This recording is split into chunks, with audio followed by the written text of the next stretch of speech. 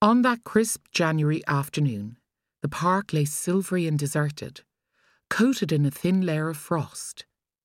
The grass crunched under Georgina's feet as she followed shrieks of laughter to a cluster of evergreen bushes and trees. "Boys," she called towards the bushes. "Out where I can see you, please." Luke and Patrick, her son's friends, tumbled out first.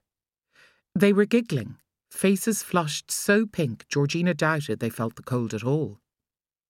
"Come on, you two, back to the playground." They bolted off obediently, but Cody did not emerge. "Cody?" Georgina waited. Her breath clouded the air. "Cody!" Of course her child would be the defiant one, Georgina sighed. "Cody, don't make me come in there and get you." Still nothing. Luke and Patrick had reached the playground. Their delighted screams echoed over the otherwise silent fields. A distant dog walker was the only other person in sight. "Cody!" Just as Georgina was about to push through the branches herself, the leaves shivered and her son appeared. Her annoyance melted away in the face of that cheeky half-smile. "Come on, your friends are at the playground." She ruffled his mass of dark hair as they began to walk. He was sucking on a lollipop he hadn't had earlier. Georgina frowned. "Where did you get that?" Cody took the lollipop out of his mouth. "The old lady gave it to me." "What old lady?" "The old lady in the bushes." He popped it back in his mouth and made to run after his friends. Georgina stopped him. "You were talking to an old lady in the bushes, just now." Cody nodded, impatient to be off. "Why would she give you a lollipop, Cody?" He shrugged. "She said she was my granny." The shiver that travelled down Georgina's spine had nothing to do with the cold. Each hair on the back of her neck stood up as if brushed by a spider web. "Cody," she said when she trusted herself to speak. "That's not right. You know Granny is dead."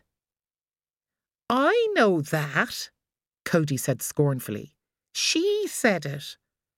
Can I go, ma'am, please?" Georgina nodded, too shaken to continue the conversation, and watched him tear off to the playground. She turned back towards the bushes. They were still. She looked around the park but could see no one. Even the dog walker had disappeared from sight.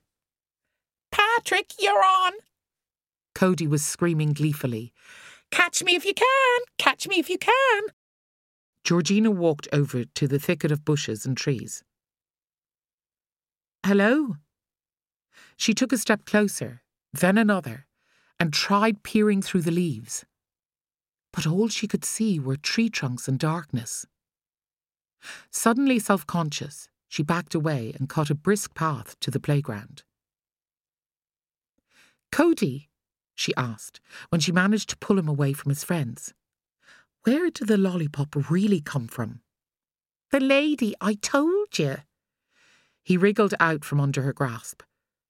"Cody, come on. You shouldn't make up..." But he was racing back to his friends. Georgina sat down on a bench. "She said she was my granny." She wanted to cry. As of last year, 4th of July, a date now carved into Georgina's heart, Cody didn't have a grandmother.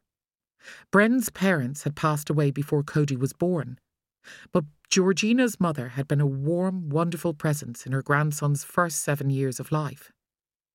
Now she wouldn't see his 8th birthday. Georgina wiped away a tear. She didn't know what would compel Cody to say such a thing, but it was upsetting. It was wrong. "Ma'am!" Cody was hanging upside down off the climbing frame. "Look at me! Look at me!" "I see you, sweetie." Georgina forced a cheerful tone. She wished now that she hadn't agreed to this playdate, but it was too late.